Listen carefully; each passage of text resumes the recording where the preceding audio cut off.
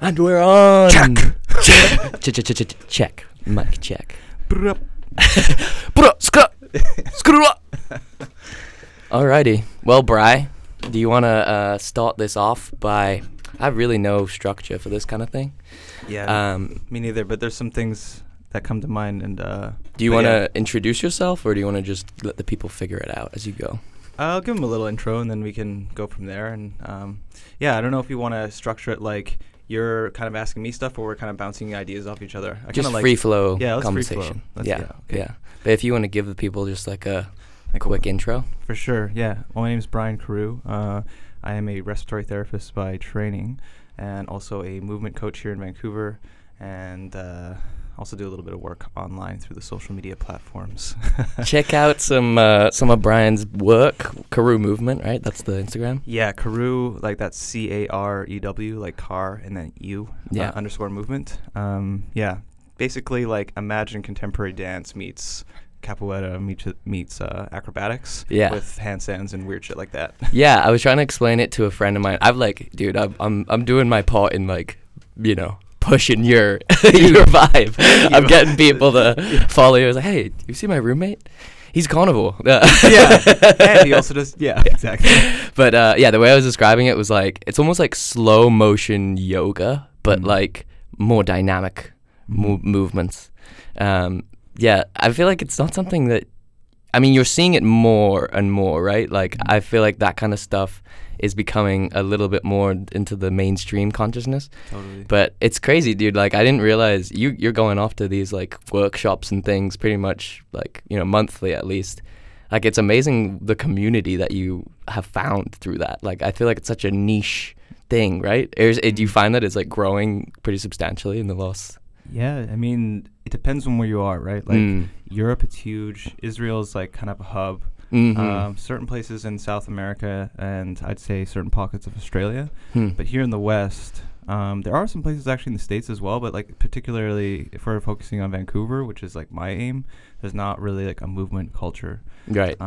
But it like you said, it's growing. People like yoga's been around for 15, kind of like really well known for about 15 years, maybe a little bit more, maybe a little bit less, but in like pop culture, in like mainstream. Yeah, where it's like it like Vancouver is known to like you can go to any find a good yoga studio, right? Find a good yoga practice, and I think it's only a matter of time, maybe half a decade or so before that like movement becomes a thing. You think so? Oh yeah, I'm quite sure, especially with like. The system that my teacher, or I'd say my teacher / colleague has developed called Movement Flow. It's so accessible and very, very fun, and just like the possibility for people to enjoy that practice and take it on is I think there's lots of potential, and also for like kids to do it, families to do it. Like it's just something that enriches the body like physically, but then also they get to play, and like there's community aspect of it. So I think it will take on. I like that it does seem to have more of a creative like aspect to it. Like I think you can mix once you've kind of gotten familiar, at least if you're doing some yoga and like basic routines and flows, then you can start to like mess around. But like everyone has a body, right? Everyone basically starts to move like. Have you ever seen that video? I don't think it's actually real, but it was like a yoga class where they just put like a 4-month-old baby in the front, and then you just copy what the baby does. It's just like, it's kind of like, but people are into that, right? Like the primal kind of movements. Like you do a lot of animalistic type shit, like absolutely. And it's kind of interesting. I feel like it kind of reflects they see this like insane technological world, and they're like, no, what? Retreat. Like, find something, like, familiar or something. Like, I don't know. That's an interesting... Yeah, I've never really thought about that. Like, do you think you do retreat to something, like, nature or something, like, infantile, childlike, if you know... Yeah. For sure. And I think what you're talking about here, I really like it because movement is this language, that's, like, written in human DNA. Like, the way I like to think about it is like when we evolved, we had to move around as hunter-gatherers. Like that, like moving around sustained us and allowed us to proliferate and to grow. Right. And moving in weird, complex ways allowed us to manipulate our environment so that we could become the highest trophic level. 100%. So with that in mind, like it became a survival thing, but then it became like a play and like a game thing. You know, this is something that like also nourished our brains, complex movement patterns, playing games, like, and like you said, like figuring out a flow and a phrase. You can be super strong, you can be super mobile, but to combine these things together succinctly is a puzzle for the brain. Right. I would say it's even, you know, great for preventing things like Alzheimer's, because you're like stimulating yourself in that way. So for sure, I think there's roots in our human evolution for movement, and that's why, for example, you know, watching a baby do yoga or seeing someone move around in public, like kids always approach me. Kids start emulating me because I think it's like it's part of what we are as humans to move around like that. 100%. Yeah, I think we've talked about it before, but we talked about the C squirt or the C? I think it's called a C squirt. Yeah, exactly. Yeah, like this thing that it has a brain and it's able to move around and explore its environment, and then it gets to a place where it deems, you know, enough resources are around, and then it plants and it eats its brain. Yeah. And it's like this like perfect evidence for the fact that like literally we are the complex individuals, and the ability to think and explore and do all these weird abstract thoughts is directly related to our ability to move. Like exactly. It's literally rooted together. I think people, yeah. I mean, I'm lucky, and you studied kin, right? No, I didn't really study kin. Like, okay. I studied like anatomy and physiology, but not kin. Okay. Yeah. Well, I mean, I'm sure you came across it, but in kin, you're like drilled into your head. Like 40% of the United States and Canada don't get enough exercise. Like 30% are obese. Like 40% are overweight. Yeah. Like you're not meeting. I think the guideline for exercise is 150 minutes of moderate to vigorous exercise per week, which is nothing. 30 minutes a day for 5 days a week. Yeah. And 40% of people aren't reaching that, which is just like, I don't know how you can, because everyone knows exercise is good for you, right? Like everyone just objectively knows what they should be doing, but like it's the barrier. How the fuck do you translate that thought into actual action? Yeah, man. You know, like the motivation. And I think you're onto something because you're trying to get people engaged at like that visceral level. Like you said, like if children are like, oh wow, that looks sick, like let me try and do some weird like, yeah, I don't know, handstand flowy. Yeah. It's striking a chord, right? Totally. And beyond that, I don't see how else you can like stimulate someone to actually change behavior. Yeah, man. And I love this. I love the path you're going down, because that's exactly it. And that's why I think this type of movement practice is going to take on, because the regular fitness industry paradigm right now is really about performance and aesthetics. And you know, after Arnold, when weightlifting became big, like just, you know, bodybuilding and all that stuff, like nothing wrong with that. It's just that some people have now removed themselves, and they're like working out. I'm just not a workout person. Right. But it's like if you have a body, you're a workout person. Yeah, like you're a movement person. Yeah, you have to be. yeah. You can't separate the two. Exactly. Yeah, it's like we have this ability now because we're so removed from that natural world. You literally don't have to move. Like you could go. Most people go their entire day, and the most exercise they do is walking from their house to their car, and then car to the office, and then office to the car, and then back. And on that note, like when you were mentioning how much our exercise is recommended, this is something I also don't like, because people tend to think like, okay, I did my workout, I'm good for the day. Right. No, like take as many opportunities as you can to move. It's been shown through research that like if you walk after you eat, or the more that you walk or move throughout the day, the less cardiovascular disease you have, or chance of cardiovascular disease, and probably reducing all-cause mortality in general. It's not just about like, oh, how many workouts can I do in a week? It's like, how many times can I move? And then also like defining what is training. Like when I train with some people, it's like we're playing, we're laughing, and some people are like, oh, like no pain, no gain. Right. That's nonsense. Yeah. Like we should be playing around and having fun and feeling enriched by this physical practice. Like we should be bridging our emotional and spiritual bodies to the physical practice. So that's why I think it'll, like, yoga brings that in for sure, but I think this will bring it, like, explode it and allow it to expand in a larger way. Yeah, I think a lot of people are exposed to exercise in like very negative contexts, like especially if you think about the casual person who, you know, they're not the most athletic, and so they associate any kind of physical movement with just like pain or like psychological trauma in school. They had to do PE and everyone laughed at them when their pants fell down. Like, so it's like you are having to like undo quite a lot of like ingrained patterns. And like you said, like I think the benefit to what you're doing is you're not making it such a big thing. I think people look at exercise because they look at the gym and they see all this equipment, all these massive fucking dudes, and they get intimidated. Like I remember I didn't like lift weights until like, I don't know, halfway through my second year maybe, or beginning of second year. I just didn't like working out in a gym. I always liked working out doing my sport, and being in high school, it was super easy to do that because I was just like in a bunch of sports. So but as soon as I got to university, I realized like, oh, now this is something like you have to actually maintain and put effort into. And it's easy to build up the gym, especially because it is kind of intimidating. Like there is all this stuff that quite a large body of knowledge you kind of need to intake so you don't hurt yourself. But with something like movement, it's like you don't need any equipment. You need a floor and your body, and that's it. And you can just, I mean, I'm sure you have all these progressions, but start with doing what you can do and then just kind of play. Like you were saying, like that seems to be a pretty big component to this. Just like figure it out kind of it's at your own pace. That's it. And again, like you're just on the money because there is this emphasis of like, if I don't fit into this category, if I'm not strong, or if I don't do the movement correctly, especially in weightlifting, like if I don't look a certain way, I'm not worthy to be in the gym. Where I'm coming from with movement is you're a human. Right. You need to explore your body. Right. It doesn't matter if you can do crazy shit. Yeah. Like what matters is that like what I always tell my students or people I'm offering things to is, it doesn't matter if you do the skill. Once you show up and move, you've already won. It's just like yoga. Once you're on the mat, nothing else fucking matters. You could be the shittiest practice ever. You could be the best practice ever. Right. All that matters is that you showed up. Yeah. And that like applies to life too. Like this 100%. Like you ever read the Art of War? The Art of War? No, I don't think so. It's just about resistance and personifying it into like an idea or like a person. Okay. Of course, personifying.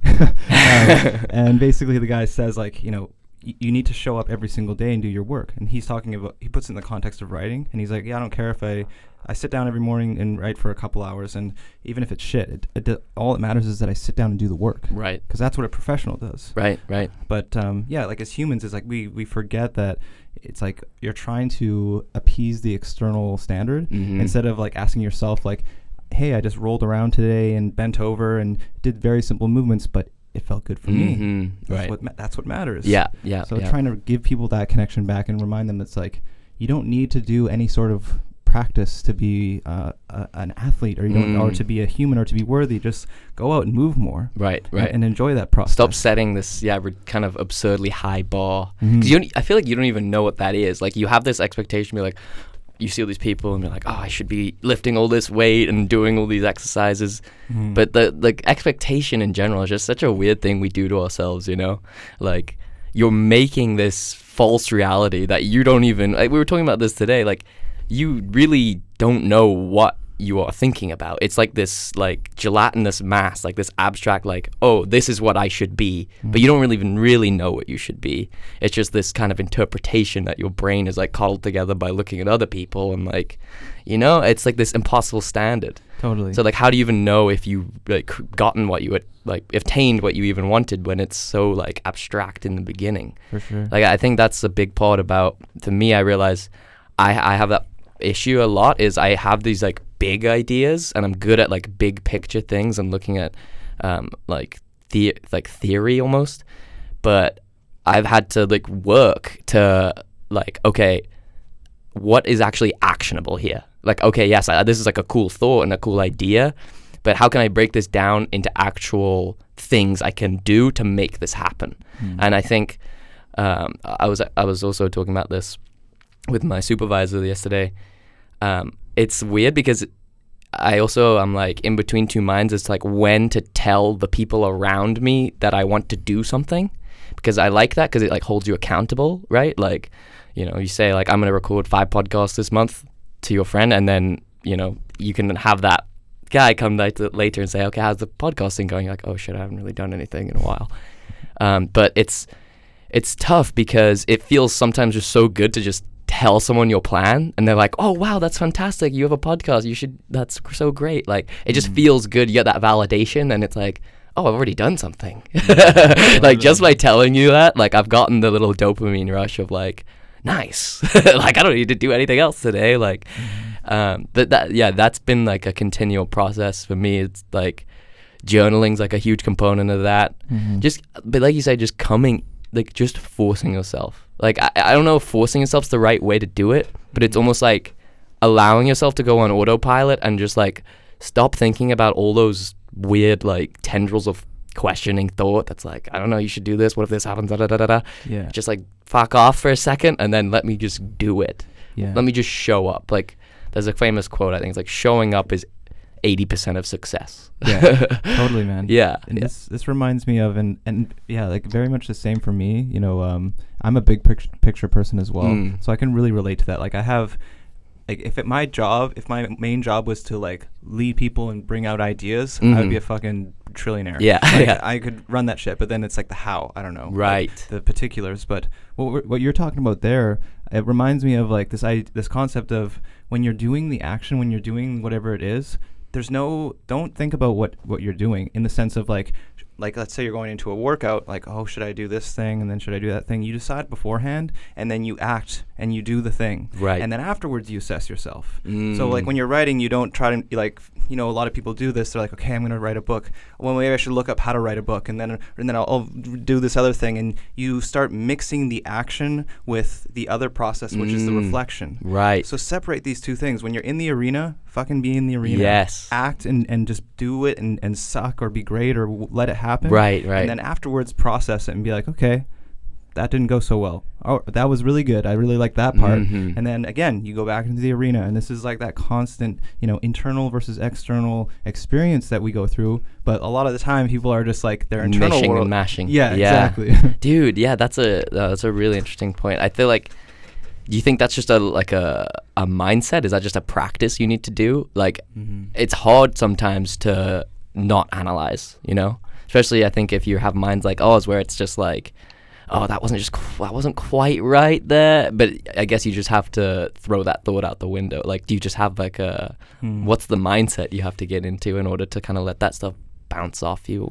I think what it comes down to, and it may sound cliche, but just knowing like your why or having time with yourself. Like, a lot of this, I mean, this doesn't get talked about a lot in society, but like, just sit with yourself and really, and sit with yourself and accept the idea that whatever you think is not what you are.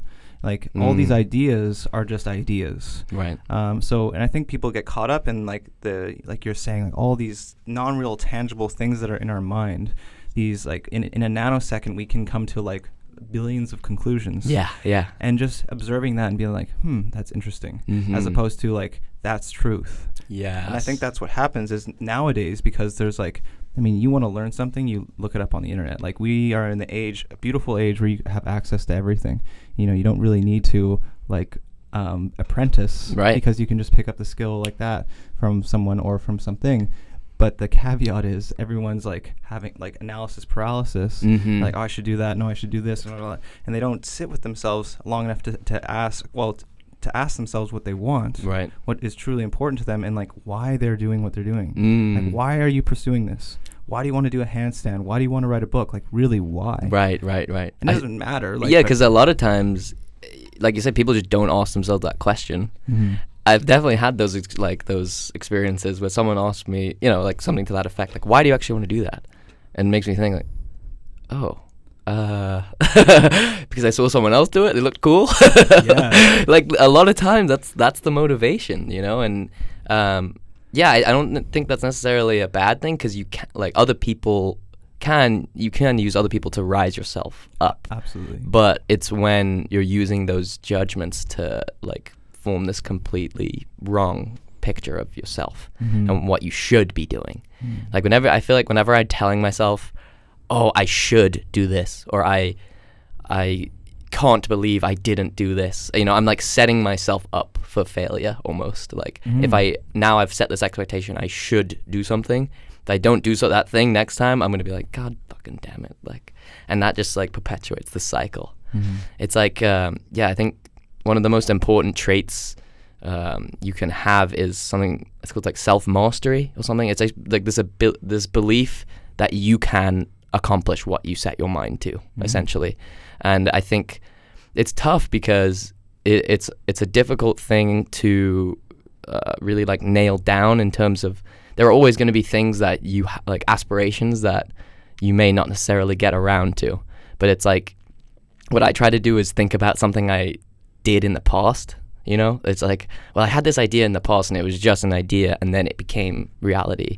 But that was when I actually did the work. So it's like, I like having those examples in my life that I can think back to as like inspiration almost, you know? Totally.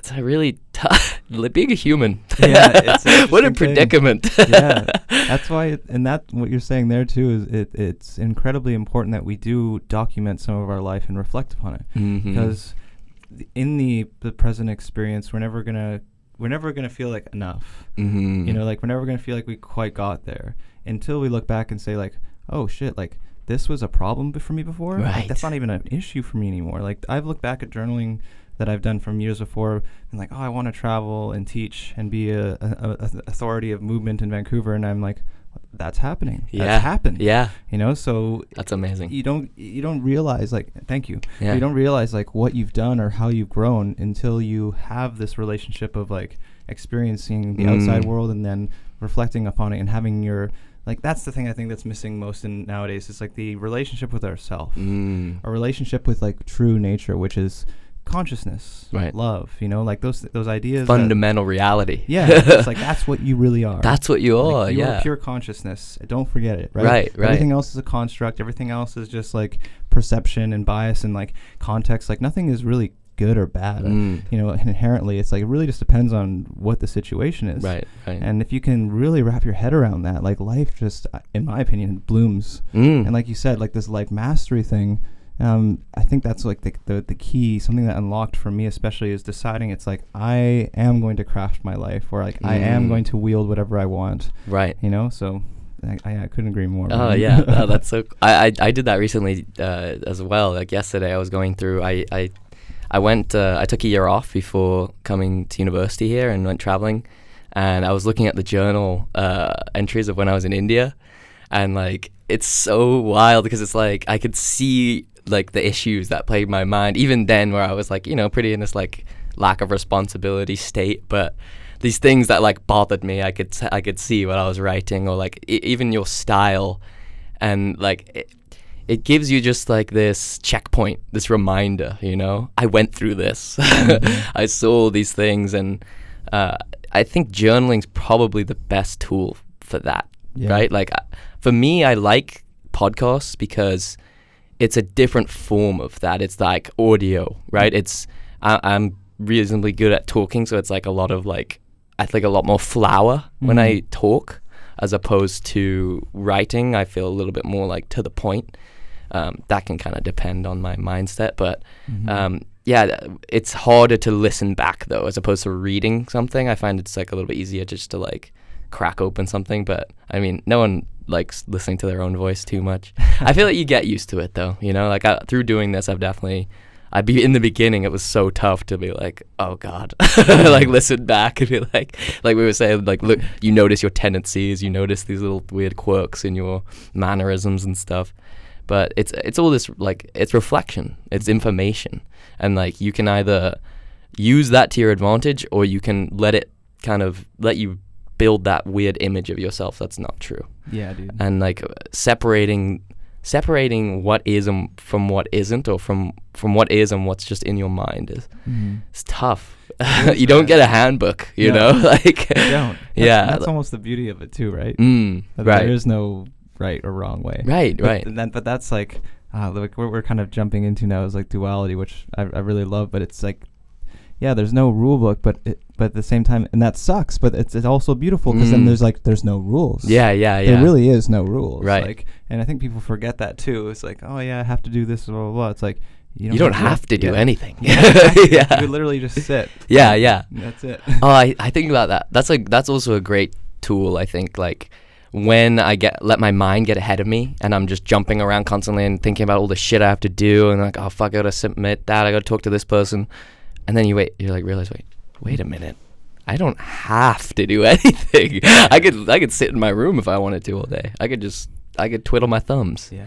But it's like you do have to deal with real life consequences. For sure. And I think it's important to have that as like when you start to get super caught up in the semantics, like, oh, so and so said this and that means this and blah blah blah, drama, and that stress compounded over time is really going to affect your health. Having the capacity to be like, you know what, none of this doesn't really matters. Doesn't matter. Like, it matters, but it doesn't really matter. Yeah. Because what matters is what matters to you. People forget that. It's like what matters is like whatever is in your mind. Right. Like, that's what matters. Right. You know. So, and I mean, and every person's experience like that can be really messy, but I like to say that so people can get a little bit like this bigger picture. It's like if I choose to not be stressed out about it, as hard as that may be initially, but over time it's like journaling, right? Or like any other practice eventually, or when we were talking about podcasting, similar with myself, like I do a lot of recording of myself, or like you know, videos of me talking on Instagram, and used to be so weird, and now I'm just like, I don't even bat an eyelash about it. Right. Yeah, exactly. And experience, I think, is the key here, right? Like I think I'm always in between two minds about like age versus experience. Like I've had this question for a long time because I felt when I came to university like quite a lot more mature than like my peers, because I had this 6 months in Asia or whatever, and I saw a lot of things and like saw real life and saw a lot of, you know, how the world actually works. And then I came to uni, and it was like people who I could tell had never been out of the rule of their parents' thumb, and they were just here and they were gonna do all the drugs and drink all the drinks and just get fucked up. And then I'd already kind of made those mistakes and had those experiences. So and then I've also met like across the gamut, I've met like 17-year-olds that have like wisdom, you know, like they've seen some shit, like they've been through real life. And then I've met like 29-year-old, 30-year-olds that like they still are like talking about like their friends doing like shitty things, like high school-esque drama, like petty drama stuff, petty just bullshit that like you should not be entertaining, like that, just like excess waste of mental attention. But so for me it's like, but you can't escape, like, does age necessarily mean maturity? That's kind of my question. Or is it literally just up to life experience? I'm, you know, everything in life for me, when people ask like, is it this, is it that, like what variable, I think it all plays a part. And then, you know, a layer deeper than that, it all plays a part percentage wise, differently depending on the person. Like similar to yourself, I went through like I got into drugs when I was like 14, like 13, 14. Same thing with like sex, and, you know, really young, and exposed myself to a lot of things. Right. And I think that was a byproduct of being exposed to a lot of intense emotions from my family. But like yourself, I got a lot of that out of my system. Right. And and in high school and in university, I knew that I had a level of maturity that was deeper than most. Yeah.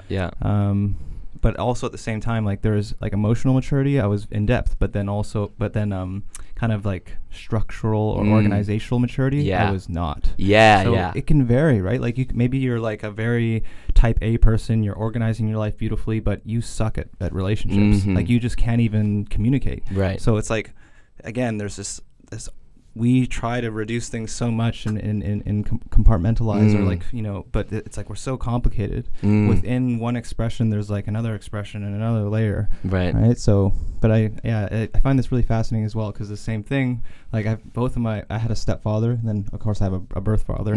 Not the most mature people that I've ever experienced. Like, you know, like they're good guys, they do the best they can, but I remember being like 14 years old and questioning my stepfather's, you know, actions, and being like, this dude is like a fucking kid. What's going on here? You know? Right. Having that oh man, I remember those first realizations when you're just like, holy fuck. Human. Yeah, my parents don't know what's going on either. What? Yeah. Yeah, that was a big lesson that exposed, like, also I think traveling showed me was like everyone has their shit. Like it seemed like everyone I met was either like escaping like a bad relationship, a terrible job, like, you know, all these people that I feel like, you know, on the external side, especially me being a young 18-year-old, I'm like, oh, you have your shit together. You're a lawyer in London, and you like make all this money, and you have a legitimate life, and they're like, yeah, but I fucking hate it, right? And that was so important. And my sister is doing the similar thing right now. She's on her year off. She's in Vietnam. I think she's got one more week, and then she goes to Bali next week. Cool, man. Actually, yeah. But she, like, it's really cool listening to her, because it's like each time I call her, it's like I can almost sense the maturity in her voice. Like, I can feel the experience. Like, it seems like, because as you experience more, you get a wider base for, like, richness. Like, I think it gives you this chance to recognize a deeper well of emotions, right? Like, you go through something like loss, like, now at any time that's mentioned, or any time anyone else is going through loss, like, I can think back to when I experienced that and what that felt like. Breakup, like, it's the same thing, you know. You feel it gives you, like, that's why it's almost this beautiful, like, it's sad that we have to experience those things, but it's also beautiful because you're just getting in touch with your fellow human, you know. Like, we're all going to experience those tragic events. And it almost just, to me, it just brings us, like, closer together. It brings us, you know, like, it's a terrible thing when it happens, but I think it does have its place, right? Absolutely, man. Yeah. I think if you're gonna live in duality, like, if you're gonna play that game, then you need to accept that pain is part of the game, and that, like, you know, if you're not gonna accept that, you're just gonna ask for more pain. Right. So it's like, don't try to avoid pain. Don't, like, ask for it, but don't expect that you're not going to run into shit. Yeah. Like, and about your sister and traveling, and I, you know, about this whole experience thing and developing, you know, yourself as a result. I think there's, like, there's a lot of ideas and constructs that are formed in certain pockets of the world, or, like, in the West, for example. Like, we are a first world country, and we imprint our idea of the world on it. So then someone might have this idea, like, oh, I know what all those places are like. I've seen pictures, blah, blah, blah, blah. Right. Like, I know what the world is by someone else telling them. But it is until you go out and you actually, like, again, like, step into the arena and actually act, where you form maturity and you form real ideas. And this is a thing that has, like, just, I'm so glad I have this in me. I don't know what it is, but a curiosity, a genuine curiosity for life. And I think if more people had that, they would be less resentful. They'd have less pain, and they would just enjoy life more, because there's no right or wrong way to do these things. Like, you go out and you experience shit, even if it's, like, very taboo. Like, I do a lot of weird taboo shit. And people are like, oh, like, you know, what if people know about that, or what are they going to think? And I'm like, let them think whatever they want, man. Like, at the end of the day, it's still my life. It's your life. Yeah. 100%. Why are you going to let some random person's weird judgment dictate anything you do? Yeah, and then that's like a snowball effect, right? Like we were talking about before. I think it's like an upping of your self-mastery. You start to see it's like, of course, a community is essential, I think, for our mental health. But first, you need to have that pillar, that, like, strong pillar in yourself, where you're like, I know who I am, right? I know who I am to my best ability. Right. I love myself, and I will honor, like, what is true to me. And that can be dynamic, and that can flow. It's like, I'm not, like, a true as in this rigid concept. It's like, I will be true in every single moment. You know. That's awesome. Yeah, I like that. That made me think of, like, we also have this great, being social animals, like you said, like, we have the option to include other people's judgment in our own, like, identities. So you have this ability to, like, maintain social connection, and you can kind of dictate how deeply or how superficially you want those to be. But I think a lot of people have a hard time weighting the criticism from the superficial they weight it the same as the criticism from like their deeper friends, right? Like if just some random person in the gym is like, you walk past and they like stare at you and laugh or something, you know, a lot of people will think about that. They'll ruminate. They'll be like even myself, I can think of times where I'm just like, some random stranger did something shitty to me, and I just remember that like feeling, you know, like embarrassment or frustration or whatever it is. But in actuality, that literally played no role in my life. Like I could have just forgotten. Like if that wiped from my memory, I would have had a completely same outlook. So it's like, for me, it's cool. You have this ability to decide almost like, okay, who am I going to let into my life? Who am I going to let for me? Right? Like, yeah, I think we were talking about this a while ago, but like I'm having more and more this idea that like every single person you meet is like some way a reflection of you, like some small part, right? Like the more I think about that, and the more I meet new people, I'm like almost aware of the facets of their personality that are similar to mine and different to mine. And I'm like, okay, you know, because I think anytime you're like, I mean, say what you will about the universe, but I feel like that's just an opportunity to learn something about each other, right? You're trying to gain a positive experience, like a social. I read this book a while ago called Finite and Infinite Games, and basically he broke it down and said like life is a bunch of either a finite game, which is a game that's played to be won, like a means to an end. Like you could say like school, right? I'm here to graduate. Work, I'm there for a paycheck. Like these things, competition, like I'm there to win. And then there's these infinite games that are just played, and the end is just to keep playing. So he says like relationships should be an infinite game. Conversation, that should be an infinite game. We should be putting in equal effort and batting a tennis ball back and forth.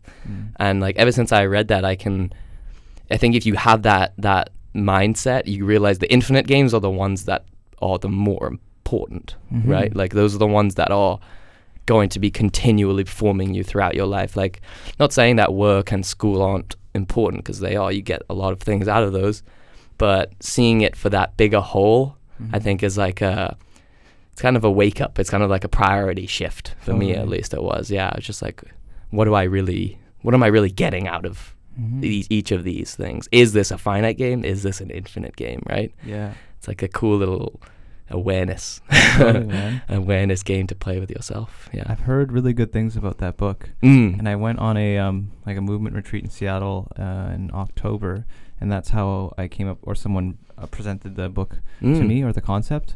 And one thing that I took from this idea was how important it is to realize, like, if you are aware of an infinite game and a finite game, what infinite games are you playing like a finite game, and vice versa. So a lot of people, they play relationship like a finite game, in that like, well, like if we were both not happy, then it's like no one's winning. Like it's this infinite game. We have to continue, like you said, like continue it for on and forever. And then so it's not like I get to do this or you get to do that. Like they both have to be winning. Like you both have to be playing the game continuously forever. Right. That's super interesting. So it's like, yeah, that made me, I was like, whoa, like there's probably a lot of situations where I or other people have tried to play, you know, a finite game in an infinite, or usually the opposite way. Like you're limiting the capacity of this process by thinking there's a means to an end, or making a transaction. Exactly. Making it like a zero-sum game kind of a thing. Like it's like, okay, this is the end of it. It's like, it's like life too. It's like, there's no end to it. You just keep growing and expanding. Don't think like you're going to get to a certain point and then all of a sudden you're just like, I'm done. Yeah. Peace.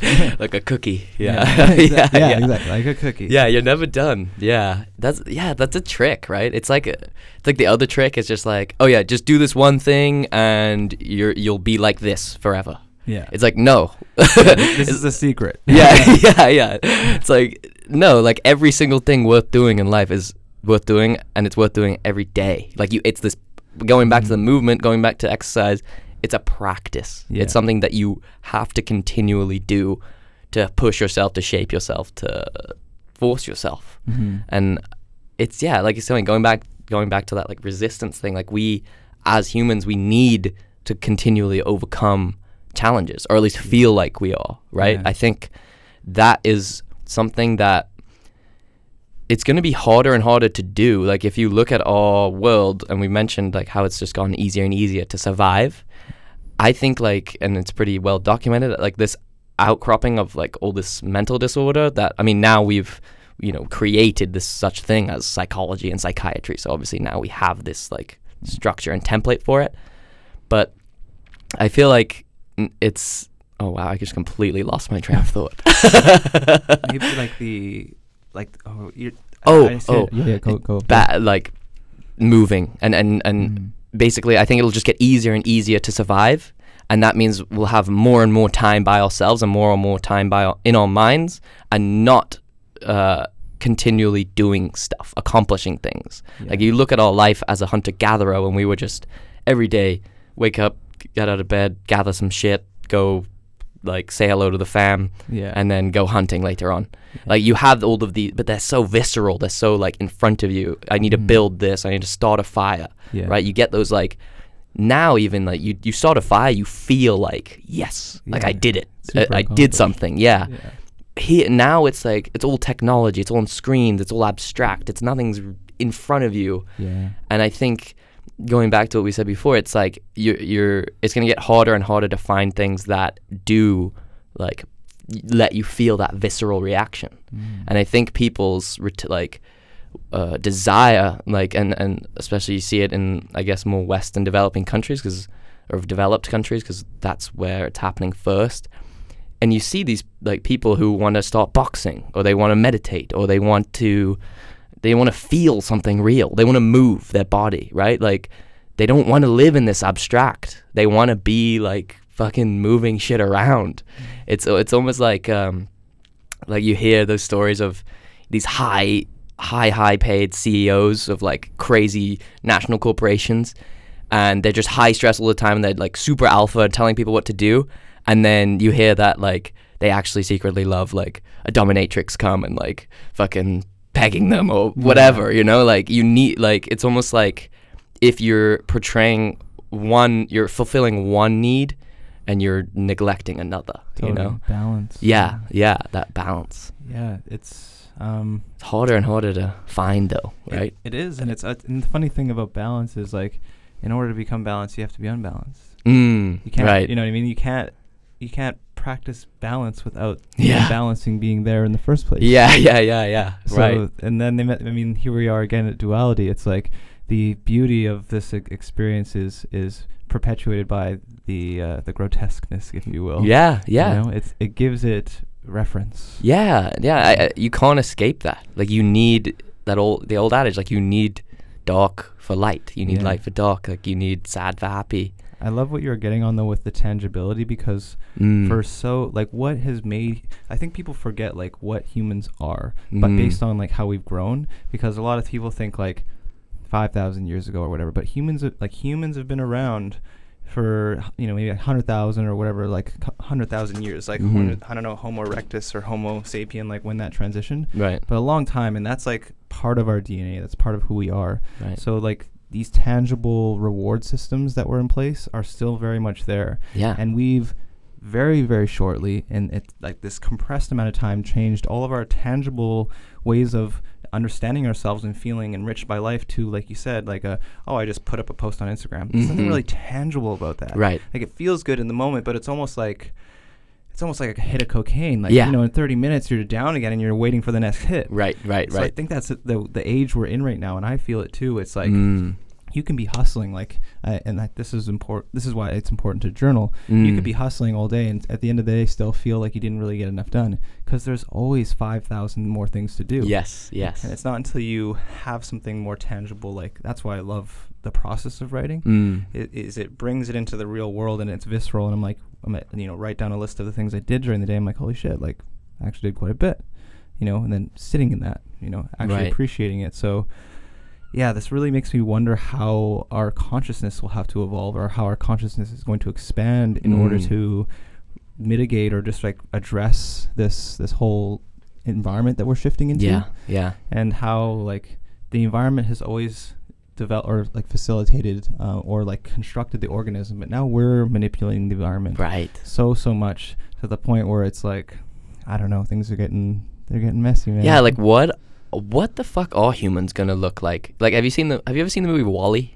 Yeah. You know how Yeah. in WALL-E, like when we go to space, like everyone's just in these hover chairs. Yeah. No one has to move. Everyone's like 400 pounds and like blubbery and like soft.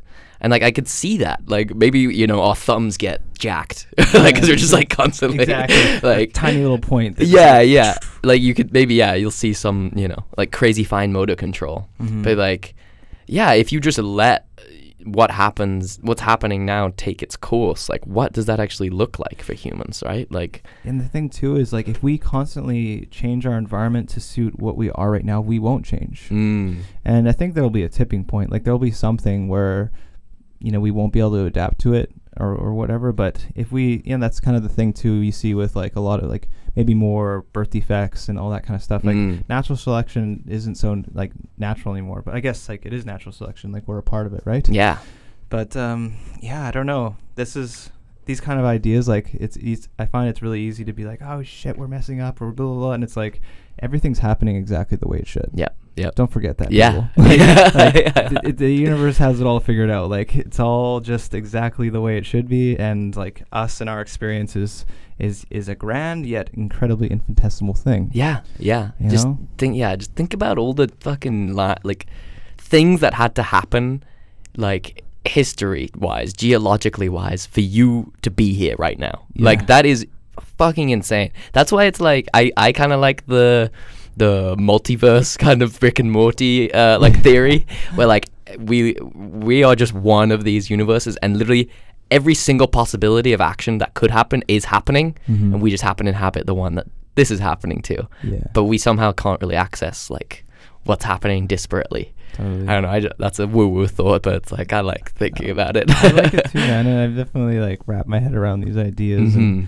And this reminds me of I think his name is David Hawkins. Mm. He's this physician who had like an awakening and then came back and wrote a bunch of books and Wow. talks about like a very similar thing. He's like, if you can imagine something or think of something or perceive it, it can be a reality. Yeah, yeah. Like there's that's maybe it's a far stretch. Maybe I'm not like and We're not physicists. We're not quantum Yeah, physicists. We exactly. don't know. Maybe this doesn't apply to quantum physics, but my taking from that was like, if I am, you know, an extension of the universe, if I'm connected to it, and I'm able to bring up an idea or like a concept, is that not Right. real? I've thought about that about dreams. Like Yeah. how weird is it that everybody goes to sleep and we just enter worlds? Like we all just entering different worlds, and like it's just normal, just part of our experience. But no one really knows why we have them. Like we think we do, but we don't really sure. Like could be just a byproduct of the brain fucking around. Yeah. But like, what if you're just entering those timelines just for like that? You know, that's that time and space. Because dreams are fucking weird, dude. Like Totally, man. everything, all of those dreams could be happening all at once or in 30 seconds or, you know, like time does weird shit. Like Absolutely. that. Dreams are one of the weirder things to me about humans that we just kind of take for granted as like. Couldn't agree more, man. Yeah, and just even regular. like when I used to practice lucid dreaming, Mm. and it's cool because you can acquire. It's a skill. It's definitely a skill, which is fascinating because what you're talking about. What got me into the lucid dreaming is this guy on YouTube who was like talking about the layers. He said there's like 7 different layers of the lucid dreaming state, and he said he got to points where like the experience was more vivid than real life, and he was interacting with things that seemed like conscious sentient beings. They were like, Wow. like one time he said he went to a place and the thing was like, how did you get here? Like questioning how and he's like, I've experienced timelessness, the universe, you know, almost similar to plant medicine Right. type exploration. But yeah, it's so weird, this like our ability for our unconscious mind and our conscious mind to kind of like create this like a relationship or a container to form idea and whatever, and who knows, like I've heard things like you're saying, like, is it a byproduct of filing in the brain? Is it like us practicing things so that we're better at it in real life? Is it like who knows what's going on? But it's crazy that it's so like, you know, it's like, oh, just dreams, but it's like, dude, you just like literally experience like fucking dragon or whatever. And now you're just waking up and you're like, it's whatever, it's normal. yeah. I mean, it goes back like goes back to Descartes, right? Like the fact that you can't actually I mean, I guess when you're lucid dreaming, you're like training yourself to like pick up on cues to tell yourself you're dreaming, right? That's kind of the process. Pretty much, it's like you become aware that you're dreaming, and a lot of the stuff is like the reality check. So I used to like poke my finger routinely, or I would, poking my finger was a big one, or holding my breath and plugging my nose, and then that's what got me through. Is like I put my finger through my hand in a dream one time. Oh, and interesting. You just do these things like the reality check so often that becomes habitual, so that so your dream self does it. Exactly. Oh shit. Okay. So there's always something like people will be like, look at the moon and it's weird, or you look at your watch and the clock's fucked up. Yeah, I've heard that. That's a big one. Yeah, stuff like that. Yeah, I've had like, I remember I lucid dreamed once or twice as a young kid, and the only thing I would do, I would either fly, or I would drive a car, because I was like 7. I was like, I really want to drive. So like now I'm like, dang, you kind of wasted that. But it's okay. It wasn't a waste, I guess. Have you ever, like, so with lucid dreams, it's like you're in another world or whatever. But I've had experience, and I think this is called astral traveling. It's like where I feel like I'm dreaming, and then I like one time I like rolled out of bed, and then I looked at my bed, and I was like, that's me.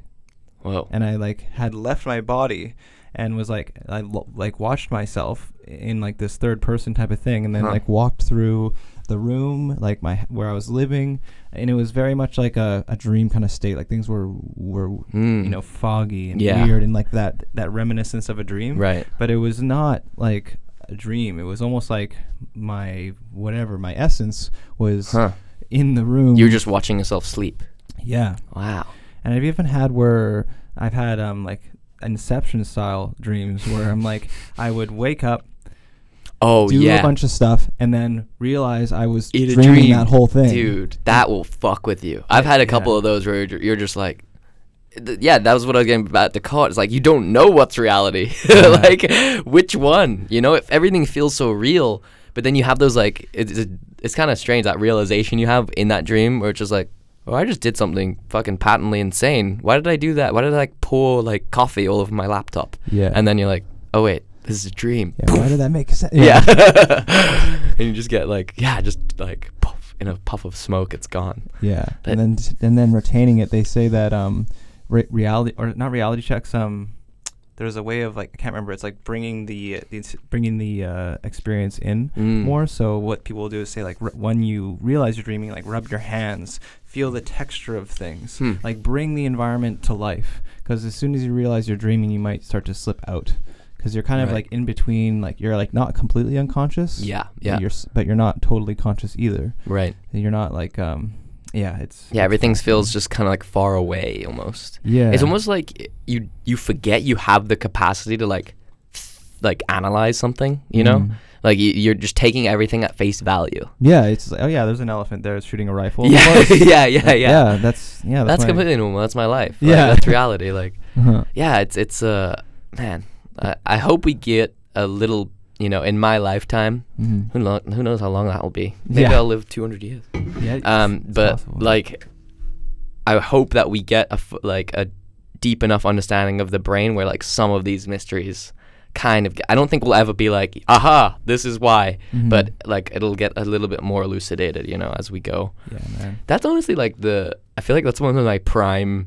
I'm just so curious like where this goes. Like what does the earth look like throughout the course of my life, Yeah. Technologically wise, like medical advancement wise, but just like how we deal with this, because humans are pretty, say what you will about them, and I feel like at university, I've come across quite a lot of pessimistic people, because they are, I mean, being a kid at my age is kind of tough. You're just told, like, the earth's fucked, like, you're going to be in debt forever, like, all this stuff, and then you're coming into this world. So I've met a lot of people that are like, oh, yeah, like, ice cap's going to melt, everything's going to be above water at 2050, but I just have more faith in humanity. Same, man. I just think like every single time humans' backs are against the wall, we do something kind of incredible. And I'm not saying like climate change isn't going to be bad. Like it is bad. It's happening. It's fucking shit up. But I think that the worse it gets, the more we get this kick in the pants to be like, oh shit, yeah, we actually need to do something about that. Sure. We're just so bad at translating that long-term slow, gradual, slip, that descent into like, oh fuck, we need to actually act, right? It's that instead of like, it's akin to like every day someone's like, I don't know, cutting a little piece of your bush, as opposed to one day they come and like chop it down. Yeah. Like it's a lot easier to react to that chop. That I think is the major thing that, like you were talking about, conscious enhancements of humans. Yeah. If we could somehow, like with a chip or with something, I'm not going to be the first to get the chip, by the way, Brian. I'm going to let a few other people get it. Let them try it. Yeah. But if we could somehow weight those long-term like detriments as like short-term detriments, so you could like, like instill like action, like instill that response, because that seems to be like the major problem. For sure, like driving forces, neurochemistry, some sort of reward system.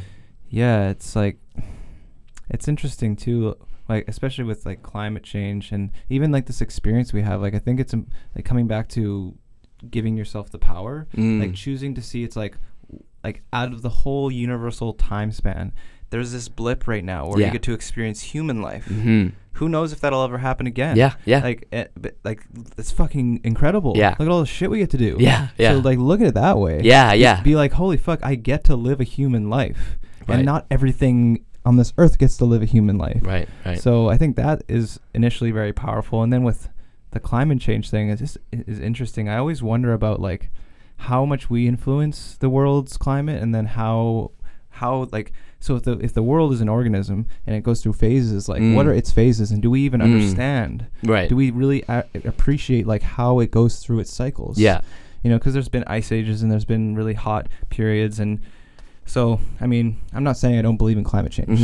I'm just saying that I think humans might think we know more than we know sometimes. Right. I completely get it. Like 100%. What's the interesting thing I think to pick up on is like the Earth's gonna be fine. The Earth's gonna stay here for billions more years. Humans, most likely, look at the track record of other things.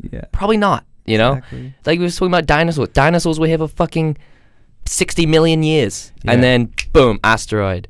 Fuck you. Exactly. Humans have been here hundreds of thousands. It's just like not even like a tiny perceptible amount, For sure. And then it's just I don't know how you can't be amazed with what we have now, right? And you look with at where it we are on that time scale. And that again, like looking at humans at the full time scale, looking at Earth on its full time scale, you start to appreciate like, oh yeah, like this is not the Earth of humans, or this is not the planet of humans. This is the planet of like the dinosaurs, even the like troglodytes, those like those crustaceans, like they were around for much longer even than dinosaurs. Right. So if anyone came around, like an alien or whatever, and decided to come to the Earth, they'd be like, "This isn't your planet. You haven't been here." Like, you're alive now, but it's almost like someone coming to visit and being like, "This is my home." It's like, no, it's not.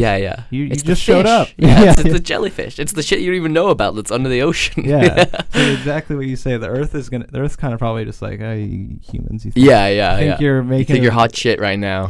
Just wait. It's like you should like the fucking Earth survived a meteor strike that pretty much decimated like I don't know the hectares and how much, but it just fucking decimated the land. Dude, and I learned about it recently because I'm in this astronomy class. Right. It was a 10-kilometer diameter asteroid. What the fuck? So that thing hits the Earth, and Earth's like, it's all good. We're gonna keep going. Just keep on chugging. All right, we'll try again, and then life proceeds, man. Right. The thing is, life is always gonna go on. Like that is like the one thing with life. The universe is like it must proliferate. Continue. Yeah, I think, which is wild. Man. I know. I just thinking about that. I know. I just get excited sometimes. I'm like, holy fuck. Like, it's kind of unbelievable. And I think it's really important we talk about these things, and like people not just talk about it, but they try to seek it out and experience, whether it's like through meditation, through conversation, through plant medicines. Like I've been telling you, I've been experimenting with DMT lately, and just to feel the sensation of timelessness, or like to feel like that I've had these separations of my body, like not having any construct of Brian, is just like such a potent reminder of like, oh yeah, like I am source, I am the universe, and like whoa, like and I don't know what that is, and I'm okay with it, I guess. Yeah. There's so much I don't know. Yeah, Mm-hmm. I think that's. Yeah. Do you think other than I guess meditation is the other source? Like, do you think you need experimenting with some kind of like psychedelic or plant medicine to like achieve that mind state? I don't think you need it, but I think it's like a fast way. It's like a nice, Right. It's like a shortcut. Yeah, it's like it's going to facilitate the journey. And there's some people, practitioners out there of the holistic nature, if you will, who are like, you shouldn't use plant medicine or you shouldn't use psychedelics to get yourself there. It's not the right way. But anytime anyone has ever said that's not the right way, I'm always like, what is the why? What's the right way? The wrong way is the right way. Right. Because it's a way. Yes. As long as it's a way, like life in and of itself is just it is. Yeah. So, Right. But I think it's like it's in the intentionality. So having I think ceremony is really important because I do believe that these medicines are like. There's intelligence to them. There's consciousness or something that's working with you. And then understanding that it's not panacea. And then there's also work to be done afterwards. Right. There's integration and there's a understanding of what you just experienced. So not the standard pharmaceutical model is kind of like very symptomatic treatment and kind of like take the pill and don't think about it. Yeah. Like your problems are solved. Yeah. Whereas plant medicine's like, we're here to do some work. Like you're going to have to get engaged, involved, and you're going to have to like, it's not going to be easy. But like we said before, don't ask for an easy life. Like you want to have a difficult life. Right. That's what we like with those difficulties brings satisfaction and meaning and purpose. Richness. Yeah. Like, I've come across this a lot, but it's like, imagine a life where everything just goes according to plan. Like everything, you live in this utopic society, people are nice, like, food is everywhere. I think, just knowing humans, we would fuck that up really quickly to be like, fuck it, it's too annoying. Like, we need to have something to happen. We need chaos, Totally, man. To respond. Like, that's something I think as I get older I'm realizing more and more, and realizing like you just have to be okay with the fact that like anything could fucking happen at any time, and know that you yourself have the tools and the experience to deal with it, and that you will be stronger for it. I think that's going back to like loss or something, like that's kind of the thing to focus on, not like that incredibly like stark emotion, but what this is doing for you. Like, how is this going to let you like connect with others in the future, right? Sure, like seeing this positive in every negative almost. Yeah, what can you learn from it? I like the idea of, like you're talking about, we need chaos, and something that I think I heard it in a podcast or I might have read it, is the concept of the devil or of Satan, and how it's a necessity. Yes. That without this resistant force, like what this person was presenting is that Satan, outside of the Catholicism, is actually a testament to being like, no, like if everything flows, then there's no meaning to life, like what we're talking about. There's no richness to it. So the devil, this idea is actually, it's a good thing. It says no, like there must be something to push you to greater heights. Right. There must be a barrier. There must be something that like makes you find out a different path in a different way. So as much as we don't like those things, or we think of it like just like it's negative, it's a necessity. It allows us to rise up, Right. So I thought that was such a cool idea, especially as like, since there's so much emotion and concept around like God, Satan, these ideas, these concepts, but they're just like forces, they're like forces of nature, or like byproducts of like our experience. And like you said, and the like metaphysical realities, like talk about what you want, like debate as much religion as you want, but God and Satan as like these archetypal ideas are fundamental to the human experience, right? Like that's why I have trouble with people who are just like completely dismiss religion as just like all these idiots who want to believe in space daddy. Like no, like you're getting something from that. You're understanding. Maybe it's put in more of like a literary framework with the Bible or whatever, but you're still trying to, at least you're engaging with these truths, as opposed to just being like, oh, it's just random biological processes, like it's just physical laws leading to physical actions. Like I don't like reducing things that much, you know? I think there's so much value and merit in like exploring these ideas of chaos and order, because it just like it's fundamental reality. It's more it's more real than anything, because it's like it's something that like even the short amount of time we've been here, we've put an incredible amount of work into creating these concepts and like solidifying them. So it's like whenever I find someone who is like super into something, right?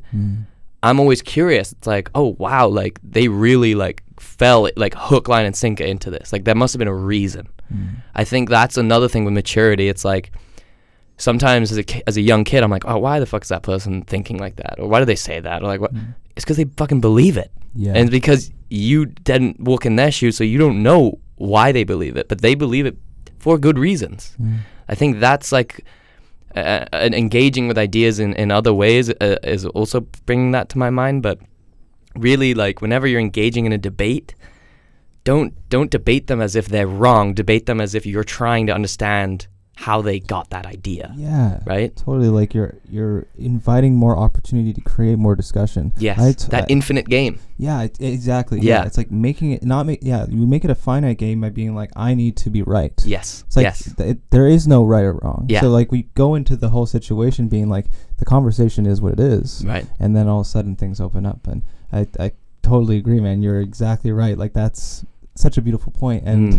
And I think it's like it's necessity, like it's necessary for us to have discussion and confrontation. That's what like brings up new ideas. But this whole thing of like, I mean, in the West at least, or at least in my experience in my world right now, bringing up ideas that are controversial, especially like, you know, being carnivore, I'll try and I try to question a lot of things. I'll put up articles and research and say like I found, you know, some research that's questioned the idea that plants actually are potent antioxidants. So I just put these up on Facebook and say, hey, like, what do you think? This is worth reading. Like, yeah. And it begs the question, or it begs for more research to actually prove that plants are potent antioxidants. And then people immediately say, you shouldn't be giving nutritional advice. This and that. I'm like, I'm not giving any nutritional advice. All I'm saying is that we should ask more questions. Right. But people get triggered. Yeah. And you know they're doing the finite game. They're like, no, you're wrong. It's like, I'm not trying to say I'm right or wrong about anything. I'm just trying to say we need more information. Right. That's another thing, right? Is like that emotional response. It's like an emotional response to that's a scientific, you know, question. Like science and emotion, you kind of need to separate those two. And now I think because we don't have religion, because we don't have these big rituals and ceremonies and community binding things, people will now go to dietary choice, or they'll go to whatever, like some scientific real thing, and now that's their religion. Now that's who they are. Now that's their identity, and they've like you say, that's right. Totally, you know? Yeah. And I think just we're bad at separating those two. Once we've entwined them, you know, humans are really good at being tribal. Like we're really good at getting on a team and being like, fuck you, this is my team, that's your team, fuck you. Us versus them. Yeah, us, exactly. It's a like age-old thing. That's another adjustment. We should like make note of all of the things that we should enhance humans for. Yeah. Like that's another one though. If you could somehow like tune down the tribalism, right? Like for sure. that would be like a huge boon to society, I think. Yeah, just being able to like there's certain things that I think people can understand in regards to like higher level consciousness, like unconditional love, for example, or like knowing that like if I just serve, if I were to not, you know, like outside of the providing myself the necessities to live, if I made my life about service, then and everyone did that, life would be pretty fucking good. Yeah, right. Yes, right. But it's like that's not how we evolved. Like we're kind of still living in a mindset of how we evolved, you know, talking about our older humans, you know, 30,000-40,000 years ago. It's like that was not how it worked before. And even the whole like community situation, like I think that's why there's so much drama and mental illness sometimes and anxiety around like not being in a certain group or not being accepted because if you weren't part of the tribe before, you die. Yes. And although that's not like what's going to happen now, but there's still like this concept of like social suicide kind of thing, or like social, what is it called when you get like pushed out of a group? Exile. Exile. Yeah. That's like the worst thing in the world. Right. Like there's nothing worse than being exiled. Right. And although it's not like gonna threaten your life, well, maybe it will, because then you're like, you don't have really like a reason to live, to share the experience. So yeah, we're social animals. We do need people around us. It's just you can let that weight a lot more than it should, maybe, or you're finding community in the wrong places. Totally. You know? That's what it comes down, because there's always community. Right. Like there's always people you will vibrate with, but you first have to understand what you're about, and then express that. And then as you express that, you're like, oh, I don't jive with that person. Okay, I do jive with this person. Okay, great. And they jive with my authentic, vibration. Yeah. That's the only way to do it. But everyone's trying, like when you try to be liked, the irony is like you're not being who you are. Yes. You're setting yourself up for a contrived relationship from the beginning. Right. So, and I mean, I learned this through experience. Yeah. I'm a fucking social chameleon, man. Yeah. Yeah.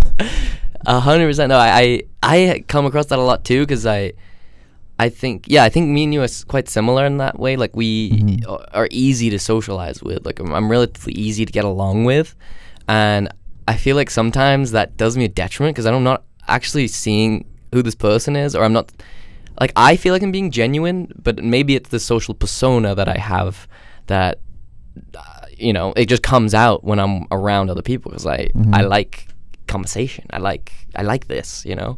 You get a lot of like dopamine hits from this. Totally, man. It's like you get in a flow state. Like this is one of the things I love most about podcasting or just having a conversation is like, well, one, we're in the present moment, and you can't be upset in the present moment. So it's technically impossible. And then we're accessing information and ideas, and I think we're enriching our brains to a degree. Like it's healthy to be in a flow state a couple of times a day. Yes. Yes. And then also community, where like we're sharing something together, we're creating a synergy, something that's greater than the sum of its parts, 100%. Yeah. And yeah, like you said, we're learning through that experience, and like taking in all this data, verbal, body language, eye contact, like these things that we're kind of starved of, I feel like, today, right? Like so much communication is done through the phone, and I think you're losing out on that, Speaking of the phone, just can we do a quick time check? Yes. I was about to say, it's 3. How long have we been going? Holy shit, we've been going for an hour and 13. That's crazy. Do you want to call it a day here, or I mean, we've got quite a lot. I think, one sec, while the audience can listen to our figuring this out. I just need to check my parking. Oh shit, yeah, okay. No yeah, worries. I probably should head out pretty soon. All right, we can stop it here. Yeah, I feel like we've had a pretty solid debate, solid conversation here. Yeah, that was a lot of deep diving, and it's kind of fun to start off a podcast like that, kind of just like have the life discussion. Go into like the universal things, the religious things, all that stuff. Hit the main points. I think, I mean, with my audience on Instagram, I can always ask if there's things that I want us to talk about, or if there's things you want to talk about. Yeah. But, I think we should do this a bit more regularly. Hell yeah. I really enjoy it. It's super fun. No, me too.